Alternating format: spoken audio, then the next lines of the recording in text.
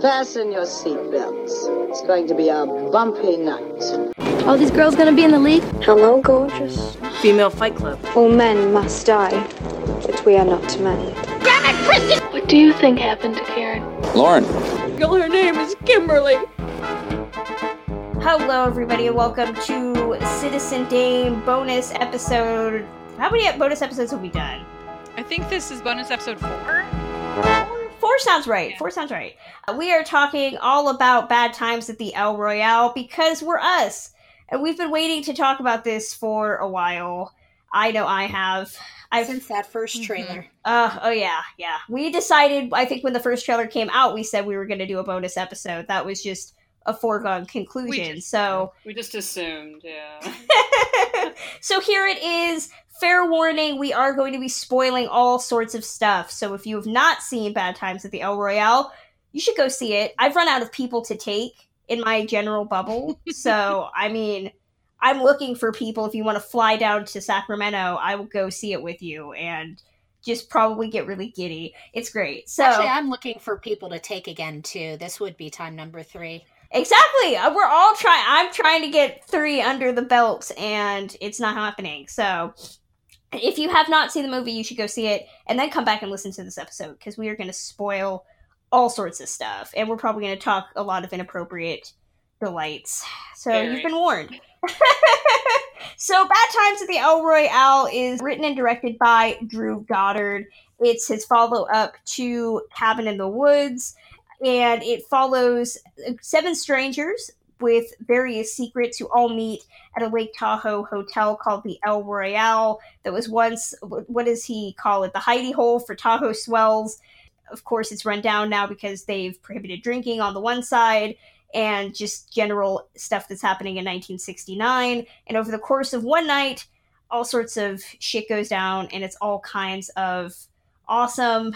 And there's Chris Hemsworth just being delightful. So Kim and I have seen this twice. Correct. Lauren and Karen have seen it once. But I've seen it twice in my heart.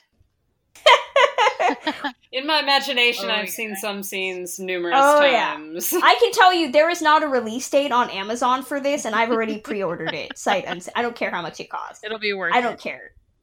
Karen, what did you think of this in terms of how it was marketed? Did it pay off for you in the end? This is one of those films where I felt like the build-up to it was exactly the way it should have been. I just wish that more people knew about it. And I think part of the problem is that people just don't watch TV anymore, so they don't see commercials.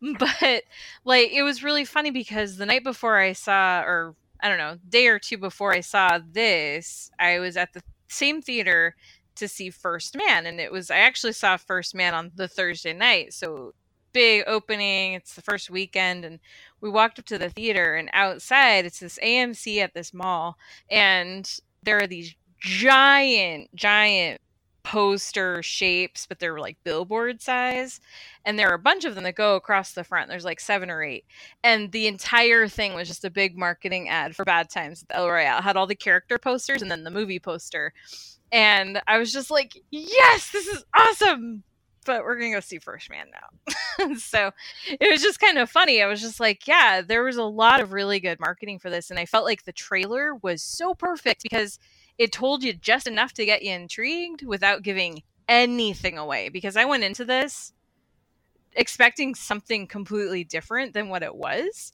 But I was so glad for what it was. So it was not like I was disappointed that it didn't turn out to be that. But I didn't know enough to know what I was actually in. Lauren, what about you? You said in the Slack that it was not what you expected. Explain yourself. I mean, I think I went into it because I'd seen the trailers and we talked about the trailers, and it definitely presented a certain type of film. And I guess I was expecting it, knowing that it was Drew Goddard, and just the way that it looked, I was expecting something closer along the lines of Cabin in the Woods, a sort of a manipulation of the genre, and maybe a kind of Tarantino-esque treatment of it, because a lot of the imagery is very, we're going to talk about this, I think, a lot of the imagery is very much like Tarantino, and it's kind of what we expected that sort of the aughts doing. the millennium doing 1969, doing the 1960s, what that looks like, what we thought it, what we think it looks like, things like that. And it actually turned out to be much more serious, and I think much more, I want to say important, but I feel like that's not a fair word to use, much more like intelligent in a lot of ways than I expected it to. I expected it to be much more superficial than it was. And it actually had really interesting things to say, I thought, about the American character, about the experience of 1969, about the experience of sort of toxic masculinity and just the characterization of all of these different people, all of whom are really fascinating, and particularly the Jeff Bridges and Cynthia Erivo character, of being like, these are actually very deep characterizations, and I did not expect that. I guess I expected at some level Drew Goddard does Tarantino with that very superficial, very cool, but not terribly intricate or deep treatment of characterization. Kim, what about you? I wasn't sure what to expect really walking into it. I was surprised with the marketing because I felt like it was being, like Karen said, or I felt like it was being marketed very well. But I know I've been talking with a lot of people, and maybe Karen said your analysis that people aren't watching TV. I have talked to so many people. I was just at my office today, and one of my coworkers was trying to describe it because I think he was going to see it this weekend, and he was going, well, and he was trying to describe the movie, and he didn't even know the name. And I'm like, I felt like I saw that trailer so much, and then a couple critics I saw it with at the screening said they knew nothing about it, didn't see anything, had no idea. So I was truly surprised because I really I loved those trailers. I loved that marketing. Walking into it, I know the approximation I think I made when we discussed it earlier, I believe I said it reminded me really of Identity. So I guess I was probably expecting like Cabin in the Woods meets Identity, and to me it was just so much more. The intricacies of these characters and everything Lauren was just saying about what the film was saying, down to just the visual flair.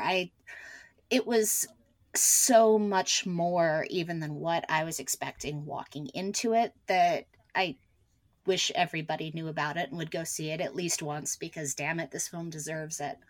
Yeah, we talk about movies aimed at adults. You always see ads or articles from some critic about how this is a movie for adults, an original idea, and nobody went and saw it. And that seems to be happening a lot, usually with movies that I really enjoy. I hate when a movie that I enjoy just completely flies under the radar. For better or worse, and I know Lauren's probably gonna roll her eyes, I would say The Man from U.N.C.L.E.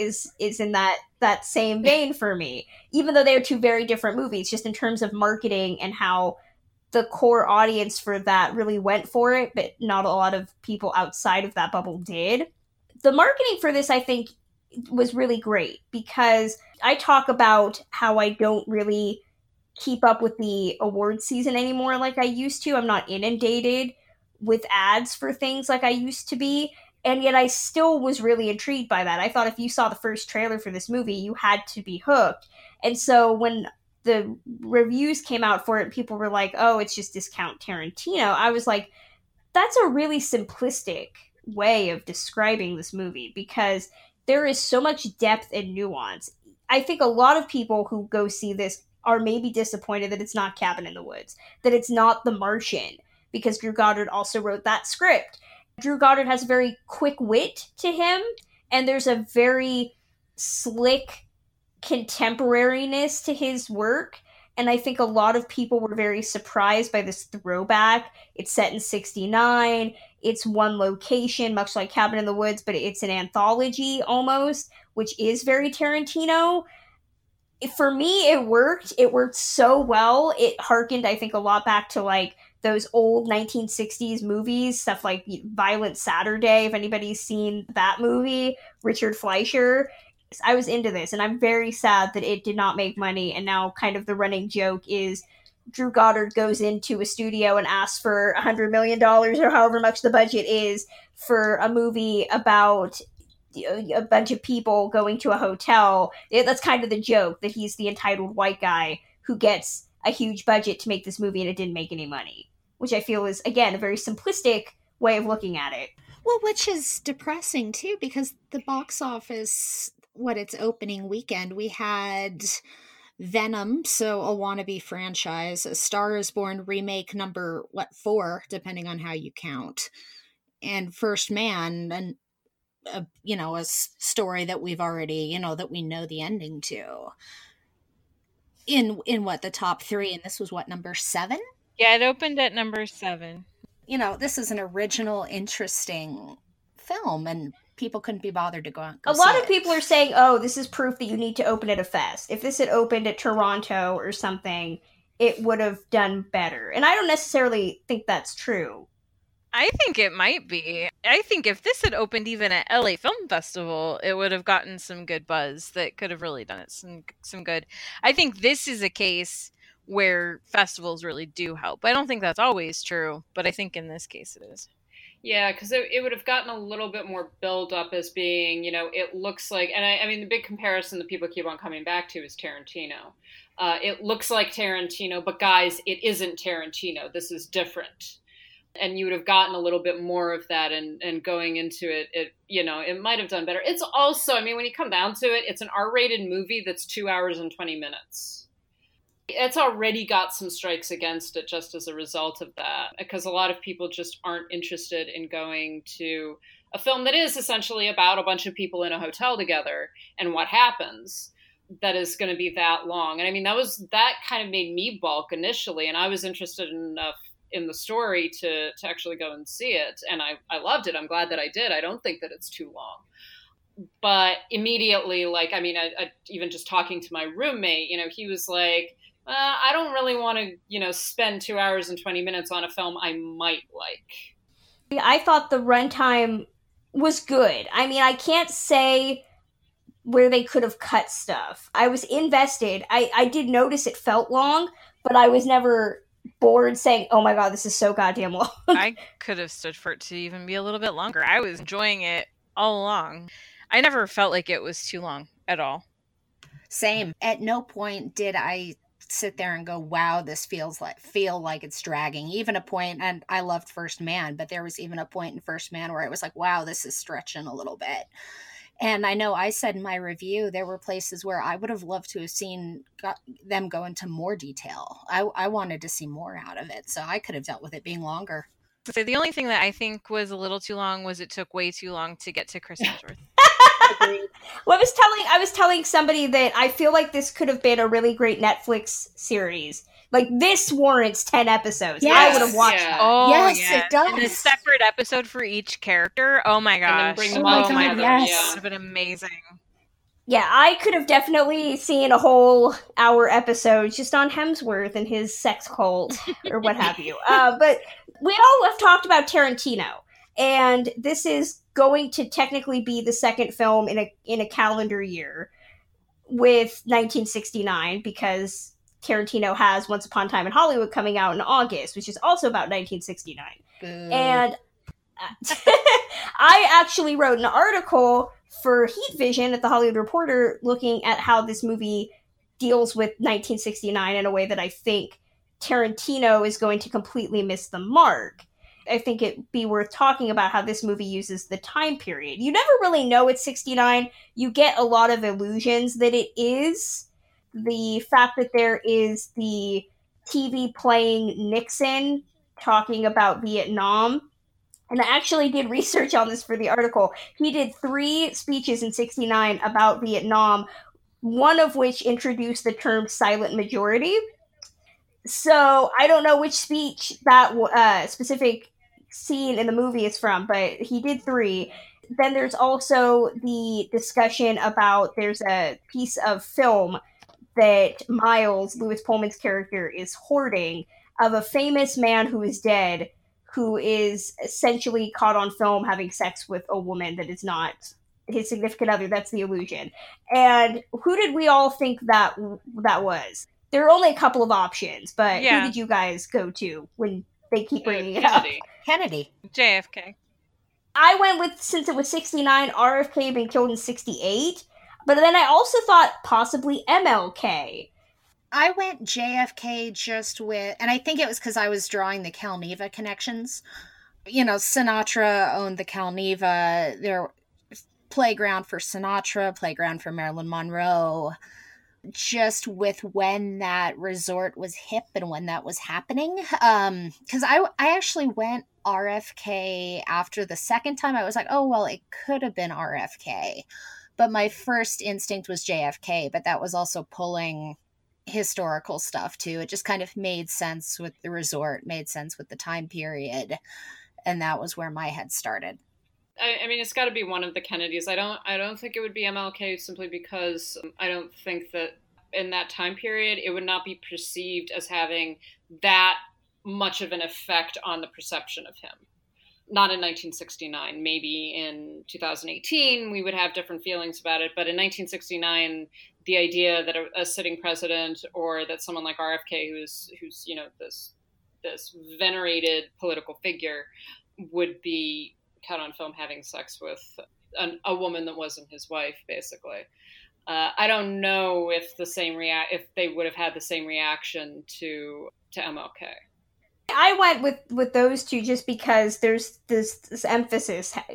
Chris Hemsworth's character brings up sometimes the memory of a man is worth more than the man himself. And so I was kind of going with, like, who had a relatively, like, upsetting to find out if their reputation kind of sucked.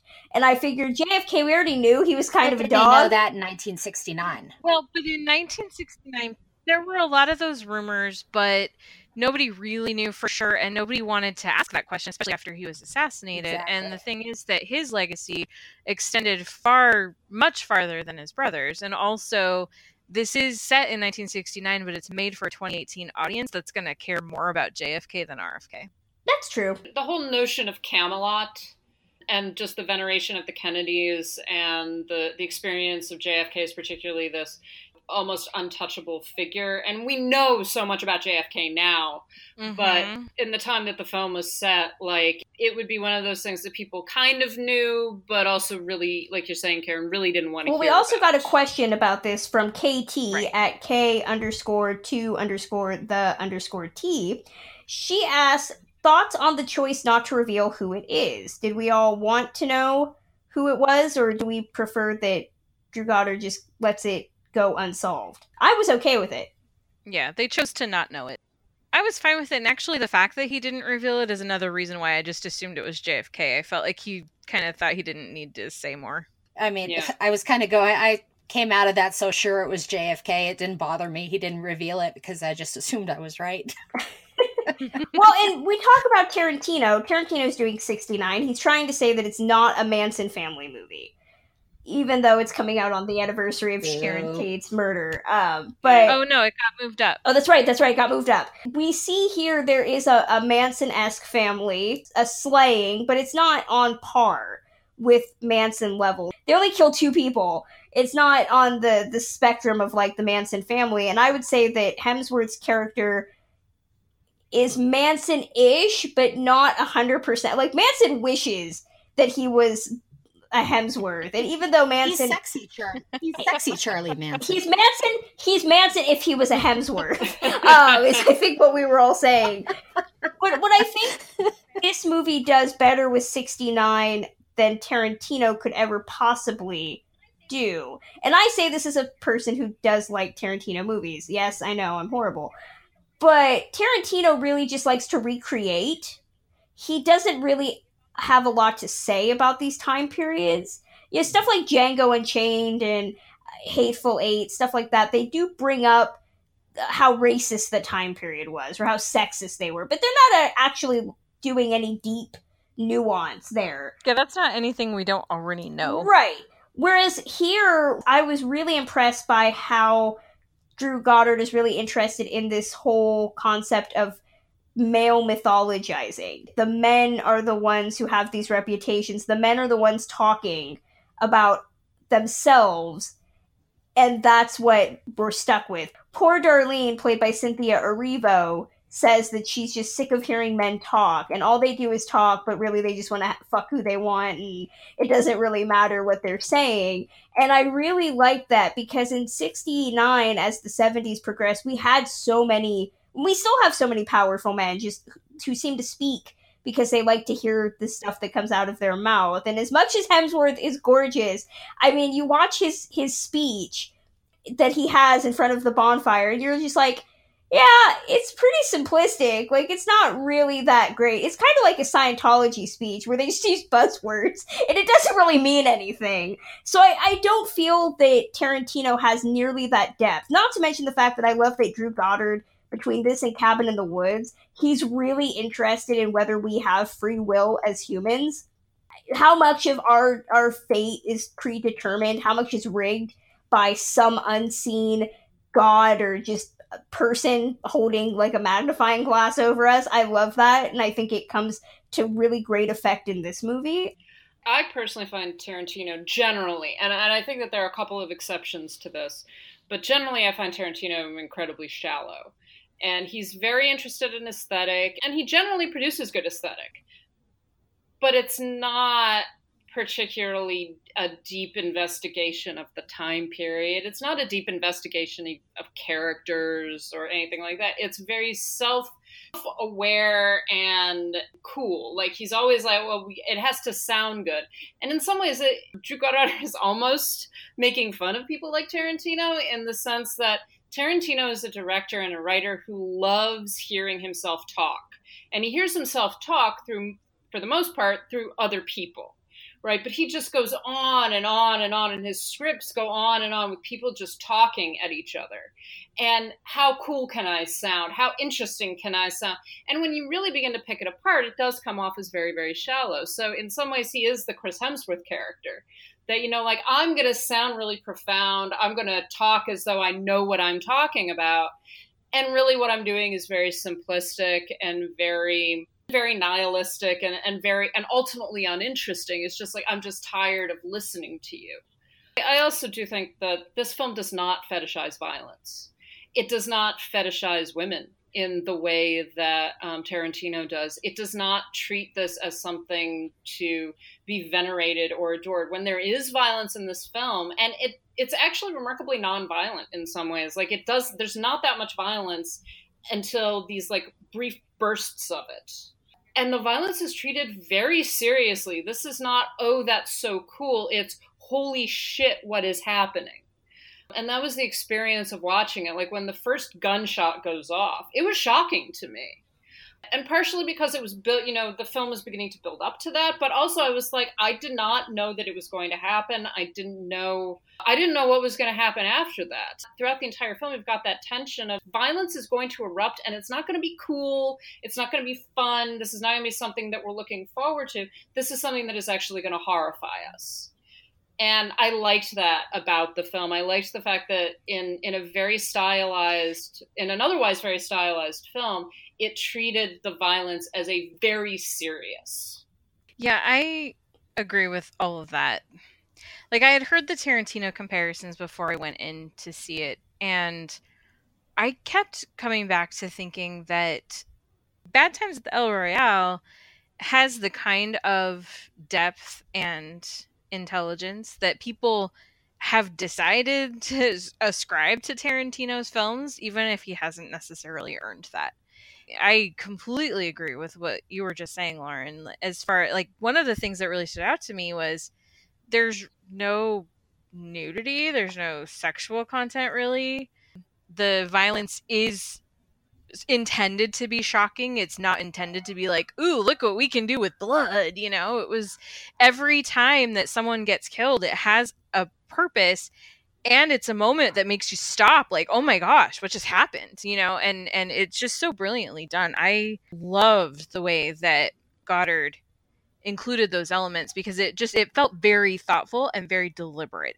None of it ever felt like it was just, oh, well, we have a death scene here, so we're going to throw one in. It always felt like it was very intentional. Yeah, well, I would say that when Cynthia Erivo's Darlene hits Jeff Bridges' character in the head when he's trying to dope her, she hits him in the head with the bottle. That, I mean, got an audible reaction from the audience more than anything, because we all didn't expect it.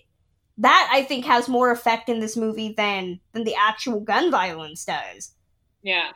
I mean, I came back to the word shallow as well.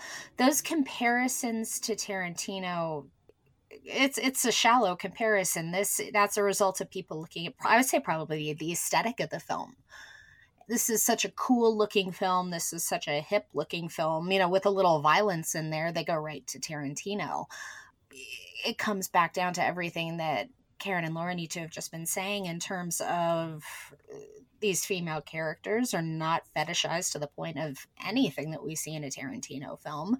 The crafting of the violence is totally different. I did not hear that until after I saw it, but I think I saw this like 2 weeks before opening, so the word was just starting to go around. But even watching it a second time through, I'm not a huge Tarantino fan. I think Reservoir Dogs is really the only one of his I've liked. But the comparison didn't really stick for me. I didn't see it. Let's start discussing characters, and we're going to pair some of them together just because we have 7 to deal with, so we don't want to be here forever. Let's start with the characters that I think have the least amount of marketing, which is Jon Hamm and Lewis Pullman. And I know Kim has thoughts on Miles Miller, the character, because my sweet baby. I love it. I love it so much. So yeah, Lewis Pullman plays Miles Miller, who is the everything at the El Royale. He's the bartender, he's the manager, he's the maid, he's everything. And then you have Jon Hamm, who plays the vacuum salesman, Laramie Seymour Sullivan, and he's also the G-Man.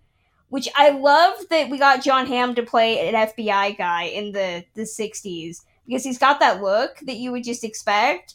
The movie really does a good job of blending like 1950s paranoia, which was still happening in the late 60s, with the modern day. Because it was the Nixon administration. Yeah, exactly. And my mom's big complaint was that she wanted more of his character, because he's dispatched fairly quickly in the grand scheme of the movie. We introduce him. He's the first story we get, but then he's the first one to die.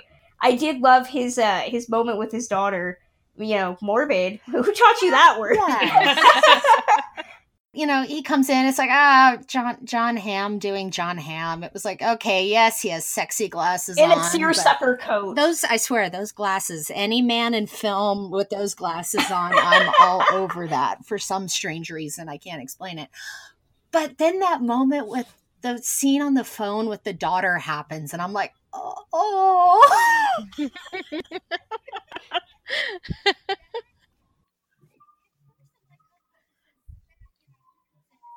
See, it was so funny for me because as I was watching it, I was still totally buying that he was not who he said he was, and he finds the bug in the phone, so I was like, okay, this call is being staged, until the point where he says morbid. Where'd you learn that word?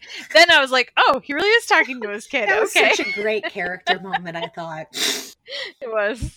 And I love how he dies trying to be the hero. He's trying to be a hero, I know. This whole film is about being mistaken. It's about screwing up. It's about, and that's sort of that initial act, like him making that choice. Despite appearances, the better choice for him to make would have been to actually listen to J. Edgar Hoover. Don't interfere. Yeah, and just follow orders. No, exactly. Yeah, follow orders. Yeah, and instead he makes that choice, and throughout the entire film, you get those moments of like that moment.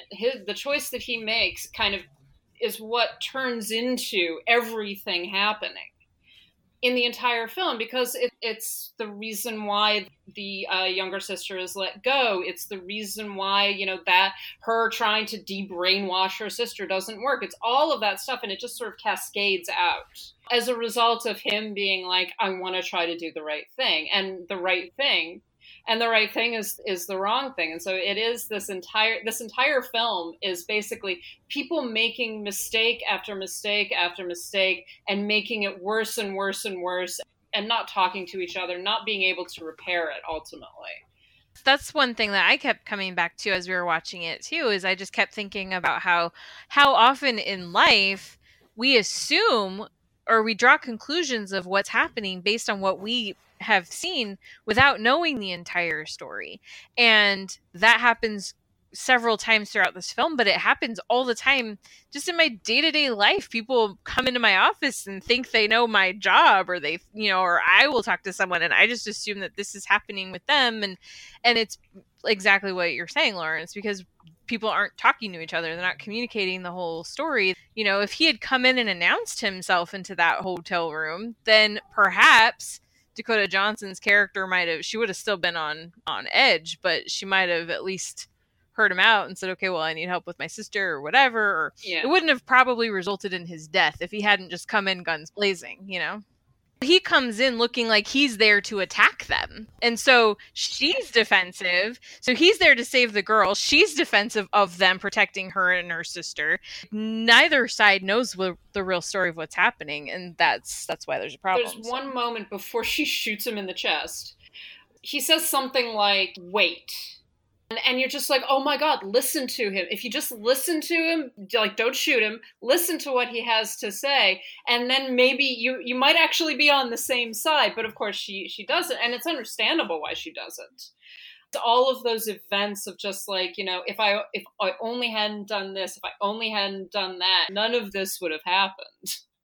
Well, then you also have Miles, played by played by Lewis Pullman, who is the one who is the only character that is trying so desperately hard to repair his issues. He's a heroin addict, which many young men who came out of Vietnam were at this point. He doesn't want to kill people because he's been a sniper in the war. We get his story last, which I thought was really cool, just tying everything together. But so much of his plot is wanting to confess and be absolved of his actions. And he constantly thinks that Jeff Bridges' character, Father Flynn, really is a priest. And at the end, when they're all tied up, and Chris Hemsworth's character is like, who wants to tell him? It's just, your heart breaks for him because he's so desperate to have somebody listen to him and to tell him that he's okay. And I think that that's where making this subtly be a Vietnam story is so heart-wrenching, because so many of these men went to war, and Vietnam is not the war we revere. So many of these soldiers came back here to be ridiculed because of decisions that their government had made, and he just wants somebody to tell him that he's okay. He's not damned to hell. When you first find out a little bit about him, it's him basically saying, I've killed a lot of people. How many? 123 or however many it is. And it's like, holy shit, he's some weird-ass serial killer who's been living in this hotel by himself. Like, what did they walk into? And then you find out, nope, that's not it at all. And again, it's drawing these conclusions based on only a little tiny bit of the story. There was actually a moment of laughter in the theater that I was in when he says 123. Everyone in the audience laughed. That was the same in my theater. Including me. And I was like, oh my God, yeah, it was the same thing. It was just like, we're going to find out that this kid is a serial killer or something like that.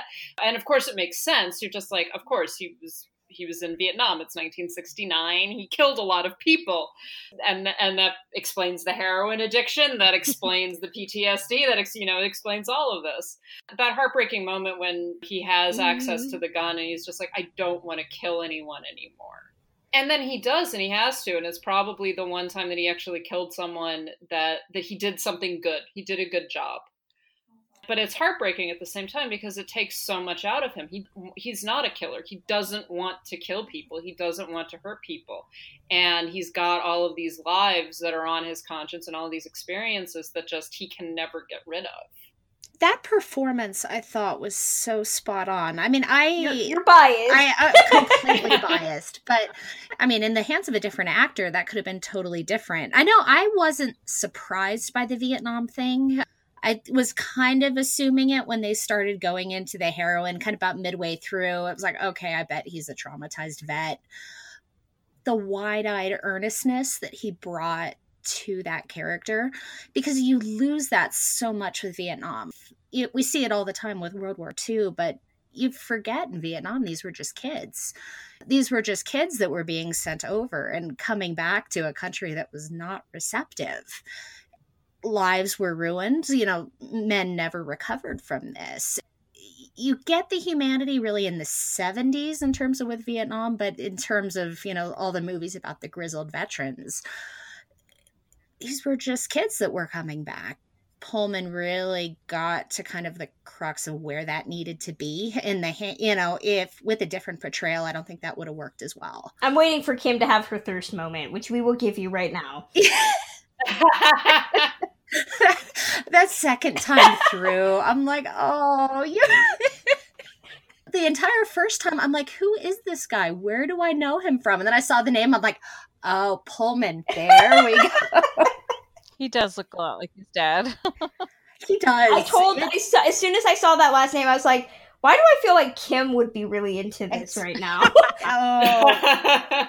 It feels really weird that Bill was an early crush, and I'm watching that going, oh, okay, it must be, it's something there. I'm sitting here blushing. Well, then we also have Jeff Bridges and Cynthia Erivo as Father Flynn / Doc O'Kelly and Darlene Sweet, respectively. Queen Cynthia. I love both of them. It was so great not to see Jeff Bridges playing a grizzled cowboy who I couldn't understand. I feel he's really leaned into that performance post True Grit, just constantly acting like he's a cowboy from the 1800s. I thought straw just grew out of his mouth naturally after that. I was so happy to remember, oh yeah, he can act, and it's really good. He was so good. He's so good in this. When he has that moment where he's explaining to her about his mind going and how you wake up one day and you don't know who you are, you're somewhere else. The camera's like on his face, you get to see the fear that he has. I felt for him, and I know a lot of people don't like how he ends the movie, playing the priest role for Miles and giving him the absolution. I thought it was just perfect. The fact that he doesn't remember who he is half the time, but he is able to convincingly or possibly rely on what he knows about Catholicism to give him absolution, I thought that was really great. I like that we didn't force a relationship between him and Darlene, which I thought, Tarantino would have done it. Tarantino would. Yeah. But I like that they end the movie with, maybe they're just going to hang out and talk about how they both have a lot of money together. I thought he was really good. Well, he liked her singing. To me, it was just as simple as that. When he comes to the door of her hotel, it's like, I really liked your singing. It's sweet. He says to her, it's nearing the end, and then like the Chris Hemsworth character has what's his name, Billy Lee, is like, if you've got to sing, and he's like, no, he doesn't deserve to hear you sing.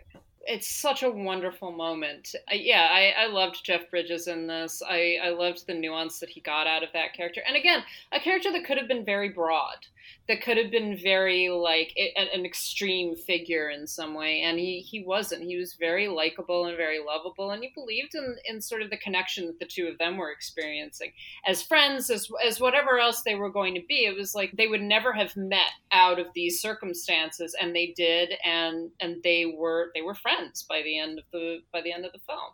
And I was convinced watching that not only would they never have met in any other possible scenario, but they both knew that. There was just sort of this subtext of like, they know that this meeting was by chance. It's not like, oh, we're, meant to be together. It's not even like that. It's just, we're two people that just happened upon each other. We went through this really traumatic incident together, and the two actors just are so good separately and together. Listening to Jeff Bridges when he was telling that story about finding out that his memory's going, they don't specifically say Alzheimer's, I don't think, but listening to him tell that story, it brought tears to my eyes, because I felt like I was listening to my grandfather after he was diagnosed with Alzheimer's. He nailed it. He captured that so beautifully. It was one of those moments, and I don't have those as often as I wish I did, but it was one of those moments where I just sat there and just was like, this is an incredible performance. And then to watch what Cynthia Erivo does throughout the film too, not only in what she's saying, but so much of her performance is in her face, her reactions to things, and then that incredible powerhouse voice that she has. I mean, it was just, I was like, my dream is for her to get an Oscar nomination for this performance. She's just awesome. I would say this is almost a musical because of how often they're singing in this, and I am all for it. I would argue that they should campaign for musical for the Golden Globes. Ooh, I'm all for that. Whatever gets this some attention. She's essentially Darlene Love. She's introduced. They're singing the Crystal. He's a Rebel, which I thought was great. And then she gets propositioned by Xavier Dolan. I was like, oh, okay, that's wonderful. It's a black woman, and we know with privilege, the most besmirched person on the planet is the black woman. As Darlene, she's a woman that you don't need to know all of her background to know that she's had a tough life. You don't need to see her be propositioned by Xavier Dolan to know she's had to struggle and pay her dues, and yet she's never really had a bad demeanor. She mentions to Father Flynn singing. It's just another opportunity for her to sing, even though she's getting fucked over by everybody at every chance, and she still wants to be a good person. But I love that at the end of the movie, when it's just everybody's tied to chairs, she's just like, I'm so exhausted. I'm just tired of hearing men talk. I would rather listen to the rain. She just shuts him down. She totally lays out the mood that I think every woman has had this year, which is just, we're sick of hearing men talk about how fucking awesome they are, and meanwhile, us women are over here having to clean up your mess and deal with all the bullshit, and just shut up. Just shut up. Shut up, Chris Hemsworth, and just wear those pants. Exactly. I just was like, she's telling you to sit down and look pretty, and you know what? I support all of this. Well, and the movie lets her do that. That's the other thing. She does that, and he is speechless. He doesn't know how to respond. It's like he's suddenly been revealed to be this frightened little boy, basically. And he has no clue what to do with that or how to react. And he eventually gets it back and everything. But there's just this moment of like, what? It's wonderful. And the movie allows her this wonderful moment of triumph where he isn't able to respond to her. He isn't able to say like, no, you're just a bitch or whatever else. She actually gains a great deal of power over him in that moment. She can see through him. It's a really dynamic look at privilege. The concept of a black woman standing up to a white guy and just telling him to shut his mouth. And it's so good. It's so heartening to see. Well, the thing is, too, though, that moment only happens because she's at the point where she knows she has nothing left to lose. Mm-hmm. Pretty much, which I think is why the worst insult that happens in the movie is when Billy Lee looks at her and he says, "I've heard better." And I was just like, no, you don't get to say that, Chris Hemsworth. She is an angel. You don't get to say that, you son of a bitch. But then we also we're slowly getting to Hemsworth, everybody. Then we also have the Summer Spring sisters, Emily and Rose, played by Dakota Johnson and Kaylee Spaney, respectively. Dakota Johnson is the weakest link because she seems to have the least amount to do. Well, I don't think she was weak. I mean, she definitely doesn't have a lot of character moments. Yeah.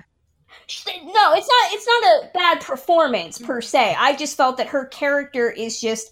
I loved what I saw, and I think she's fantastic, but I feel like compared to the other characters, she doesn't have the same grist in the writing, maybe? I see where you're going, and I mean, I loved everything that I saw, but I wanted more. Yes. Like, that's the thing, yeah. How she dives into that complicated relationship with her sister and everything that's going on. I felt she had a very good feel for that character, and that was such an interesting, fascinating character. But, the first act of the movie, it kind of hinges on that mystery of what's going on there. So you're not allowed to dive too deep into that because then you lose it when Jon Hamm's character goes. So that's kind of, I guess, a little bit of a disservice to the character. And see, I saw it differently. It sets it up where it's these expectations, or you think you know what's going to happen. And so it sets it up where you get the impression that Dakota Johnson, who is a gun-wielding, feisty badass who drives across the country, I'm going to get my sister, and I'm going to take her home, and I'm going to kill anybody who gets in my way. And so you think, she's going to be the badass hero of the story, but nope. Guess what? It's the angelic singing angel over in the corner that everybody dismisses. She ends up being the hero of the story. Oh, so we're saying that this is a critique of white feminism? I didn't see that. I agree, but I think that in order to pull that off, the film needed to pay more attention to Dakota Johnson. We actually did need a little bit more development of her character and a more development of her relationship with her sister and why she was doing what she was doing. And we get some of it, but it just doesn't go with the same depth, I think. And part of it is because she's not on screen for the same amount of time. There's a lot of dialogue between Darlene and Father Flynn and just the two of them talking with each other and learning about each other. Yeah, so it isn't just the two of them being off screen, it's, or doing their own thing. It's actually them interacting. We don't get to see the Dakota Johnson character interact with anyone that much up until the point that she kills John Hamm, and things, everything goes pear-shaped. And so we needed, in order to get to the point that I agree that I feel like that's what the film is trying to do, but I'm not certain that the film is being successful in that because it does not give her character the development that it gives everybody else. Well, I think that their character, you do get them as a focus at one point, but the thing is that they're really there as an excuse to bring Chris Hemsworth's cult leader to that hotel for all the other shit that goes down. But that's one of the much problems. Less about them than think it's going to be. I think that's one of the problems is that it was just sort of there. I felt like I knew the John Hamm character much better than I knew her, and she's on screen more than he is probably. But at the end of it, and I feel like a lot of it was them. But a lot of it was because she really, the only person that she really interacts with in any meaningful way, she interacts with Miles and she interacts with her sister. And her sister's out to lunch. Her sister's, off in La La Well, Land. She has an excuse. Her sister is overpowered by the sexual potency of Chris Hemsworth. She got to sleep in the big house.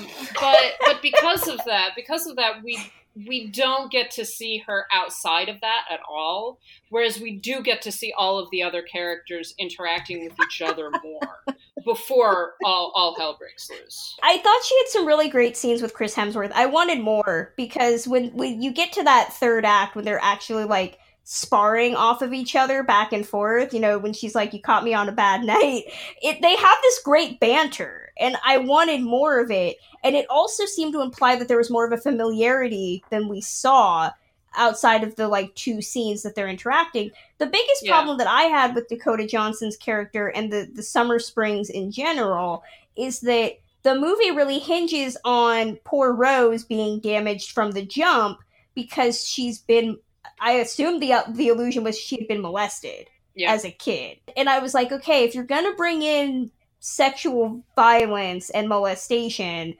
I feel like there needs to be something, because it's essentially used as a gateway, saying she was fucked up from the beginning. This was just a matter of time. And I know that's Goddard again saying, how much do we have free will and how much is our environment trying to screw us over? But I feel that when you're using that as a crutch, you need to develop that, or it looks like a crutch.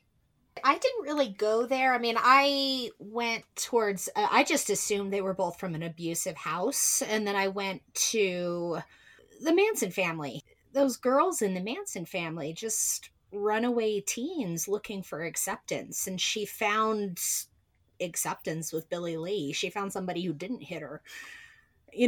She found somebody who let her sleep in the big house with him. Now that age difference, that's the point. Yeah, that's the point. We won't go there, but we've danced around the subject. Ha ha ha! See what I did there? Long enough. So we gotta talk Hemsworth. Hemsworth plays Billy Lee, the cult leader, and I just absolutely in love with every single element of his performance, from the dancing whilst eating pie, which I think is fantastic, to the fact that his pants are held up by God's good humor or other. And that's Hold on, I have one question though. How the hell long was that pie in that case?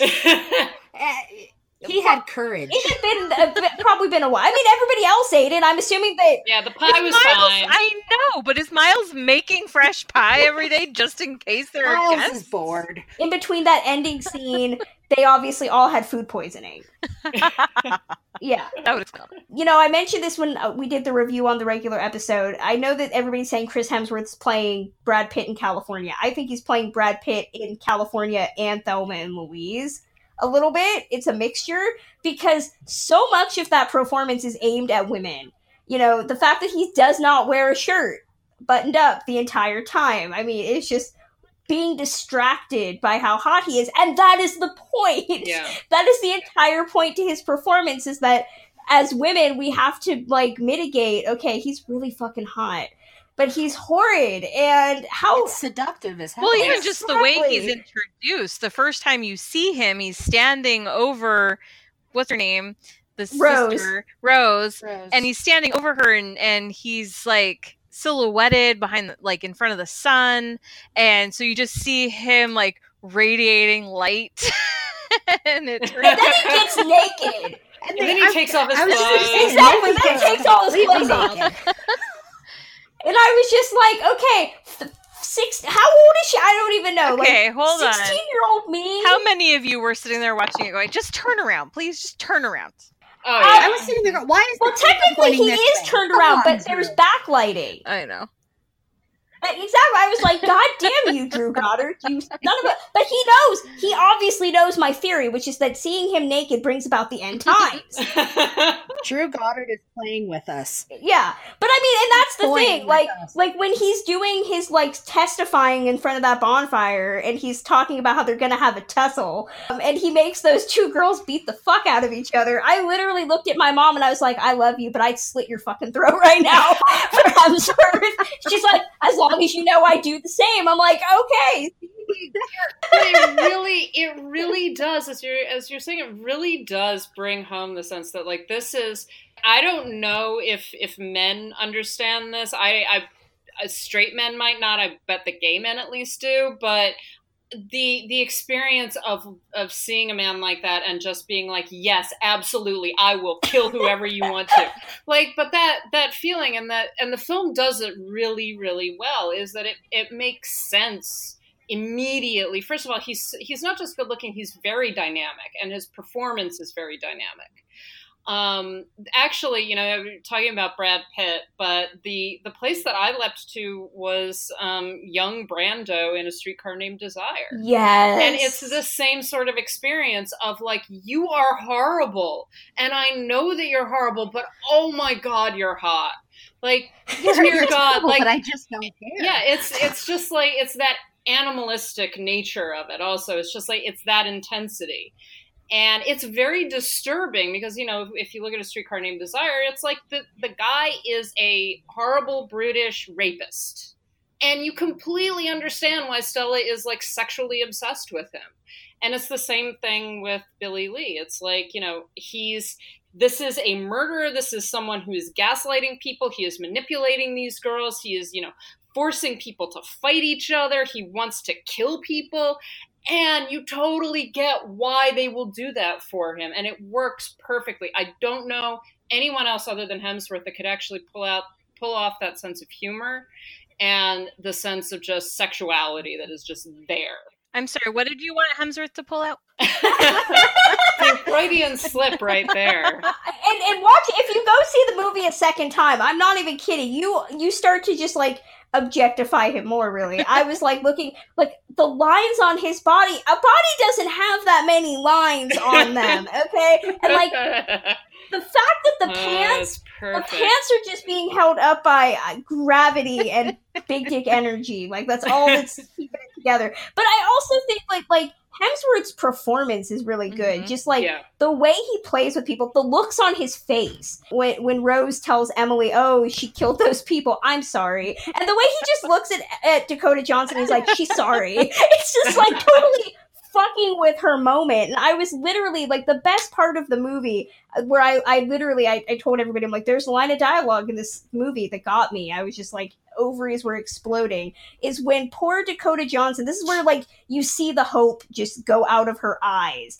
is when she tells him, you know, Rose isn't his, and he literally stands there, and the way he says, "Are you mine?" and she's like, "Of course." I'm like, fuck yeah, I understand you, girl. I get it. Okay, I want him. Okay, it's a problem, but I think that's a testament to Drew Goddard and Chris Hemsworth, like knowing the female gaze and indulging it, but also making you remember women.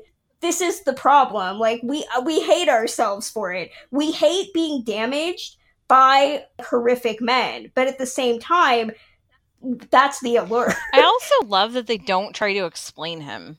No. You know, he's just this guy that white guy. Apparently popped out of the sun and started like luring girls away on beaches, and I'm telling you, that he's is Lucifer. So amazingly perfect. I can't even believe it. He really needs to play Satan. Yes.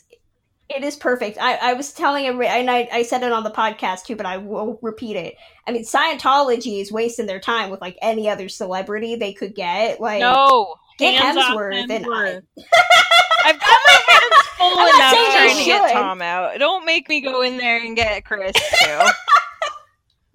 We all agree Deep Purple owes their second wind in 2018 to Dancing Hemsworth. That gift. I wish everybody needs to go to Esquire and read the Tyler Coates piece that he wrote about Hemsworth. It is the funniest thing ever. I've read it and I'm angry about it. Yeah, he's like the greatest hangry. He's hangry. That's the word. Horngry. Thank you. And it's great. It's great. And just everything that is in it is a thought that I have had. So yeah, Hemsworth pole vaulted to number 1. Every other man got like kicked down to their respective places. Poor Oscar Isaac. He hit every rung of that ladder as he fell. He did. He is Melissa McCarthy falling off that cruise ship in Bridesmaids, just like pinballed down. So overall thoughts. What do we all think? Do we see any Oscar potential? What are our overall takeaways from this? I will say I don't think it'll get any Oscar love. If it does, maybe screenplay, but that's a stretch. I really don't think it will, but I would love to see it. I enjoyed the hell out of this movie. I think this movie's made for me in more ways than one. Chris Hemsworth is God. That's all I got. I would be absolutely thrilled to see this get in for production design. The sets and the entire look of this thing is just impeccable. So I think that'd be great. I'd echo that for production design, definitely. In an ideal, I'd be really happy world, I would love to see script, Cynthia Erivo and Jeff Bridges, but it's, those are my happy days. I would love to see production design though.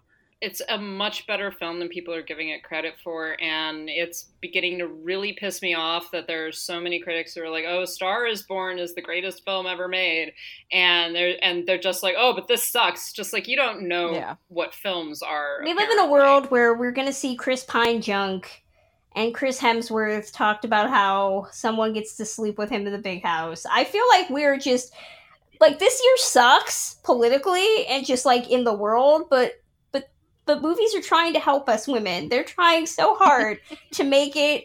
Chris Evans just need to catch up. Chris's The Chris's are trying their damnedest to help like spackle over the problems, except for Chris Pratt, who is the worst Chris. He's not a Chris anymore. Like I think that he got dismissed from the Chrisness. We don't even. Well, of course, that's going to close out this bonus episode. Go see Bad Times, the El Royale, support original filmmaking and Chris Hemsworth's abs, because he's making a Men in Black movie. I don't see that being a movie where he's going to have his shirt off for a long time. I feel like he's going to find a reason. He's in his suit. It will be just. He's gonna find a reason, but the whole crux of the movie isn't gonna be him being like naked and constantly undressed. Give me my dreams, Kristen. Give me my dreams. He's got to fight aliens naked because of reasons. Because the aliens have like magicked away his clothes. Tessa Thompson needs something to gaze at in that movie. Yeah, really. He's gonna fight aliens without his clothes because whoever is directing that is an auteur. If Bradley Cooper told him to do it, y'all would be thinking it was amazing. Give him an Oscar, okay? Just saying. This is your reminder that Star is Born kind of sucks. You can tell us your thoughts on Bad Times, Theo Royale, Chris Hemsworth, all of that at our Twitter at Citizen Dame Pod. You can also get in touch with us on Facebook.com/Citizen Dame or email us your thoughts directly at citizendamepod@gmail.com. We also have our website, citizendamepod.com, which is going to have the show notes to our individual reviews that we have written about the movie. And if you want to continue to support our thirst traps and all sorts of fun stuff, head over to patreon.com/citizendame. We really should start thinking of a Chris Hemsworth-centric merchandise item. We'll come up with something. I think we could find one. We could think of one. Yeah, we'll come up with one. And then, of course, you can get in touch with us individually. I am on Twitter at Journeys_film. Karen Peterson, where are you? I am at Karen M. Peterson on Twitter and Instagram. Kimberly Pierce. At KPierce624. And Lauren Humphreys Brooks. I am at LH Business. A little too quiet in here. It gives me the willies.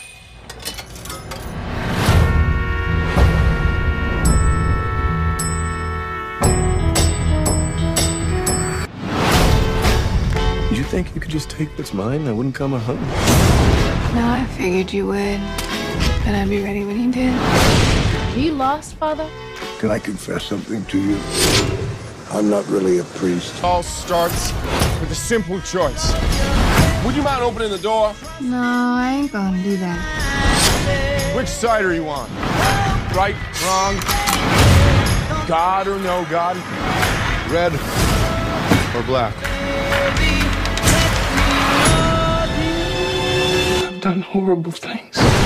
So's everybody. Shit happens. Get the whiskey.